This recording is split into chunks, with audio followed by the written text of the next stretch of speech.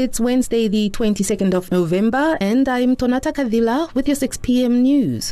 UNICEF Regional Director Etleva Kadili has commended the government for championing children's rights. The UNICEF Director paid a courtesy call to President Hage Geingob and said prioritizing education is the best strategy any government can adopt to ensure a bright future for the country. We asked Rosa Namises, an activist on gender issues, human rights violations and violence against women and children, if she agrees. We can be lauded for including our children's rights and protection in our Constitution, Article 15, and then the whole question of education is guaranteed. Also, that all children have the right to identity. Those we can be applauded for that. In the human rights chapter, our children are included. We have not gone that far that we can carry an overall prize. Our children are still very vulnerable. The safety of our children are not guaranteed practically.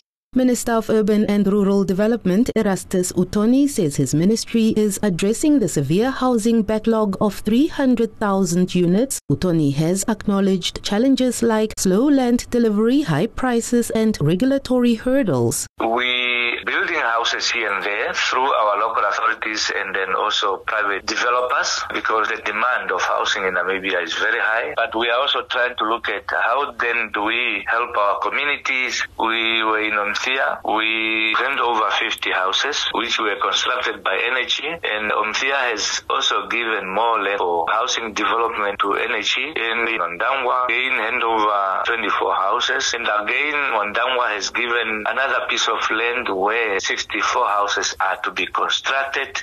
Energy experts believe that the future of African energy lies in low-carbon technologies. PricewaterhouseCoopers South Africa's Martin Solomon says opportunities for renewables on the continent are there, but it has to be utilized in a balanced system. He told SABC News that stable power infrastructure may make it easier for the continent to adopt clean energy. The beauty of renewables, of course, is that it gives you good cost performance, but it does not necessarily give you stability. Power system, you need renewables supported by dispatchable power. And at the moment, that comes from fossil fuels. And unfortunately, battery technologies are not yet developed to the state where they can provide support, sufficient technical support at affordable cost.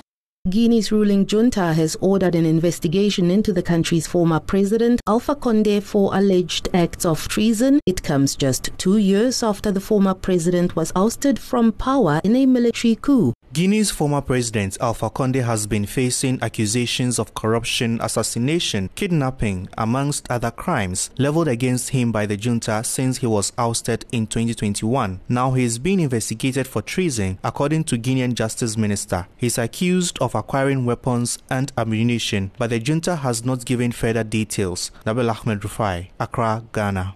And Pope Francis has called for peace after meeting Israelis with family members being held as hostages by Hamas. In a separate meeting on Wednesday, he also met with families of Palestinians in Gaza. In front of a large crowd gathered in St. Peter's Square for his weekly general audience, Pope Francis said he'd heard about how both sides of the conflict are suffering. He described what's happening as, quote, not war but terrorism, and issued yet another plea for peace. Since the conflict began, he's also repeatedly called for humanitarian corridors to be set up and, in the long term, a two-state solution. The Vatican said the Pope's meetings with Israeli and Palestinian relatives were, quotes, of an exclusively humanitarian nature.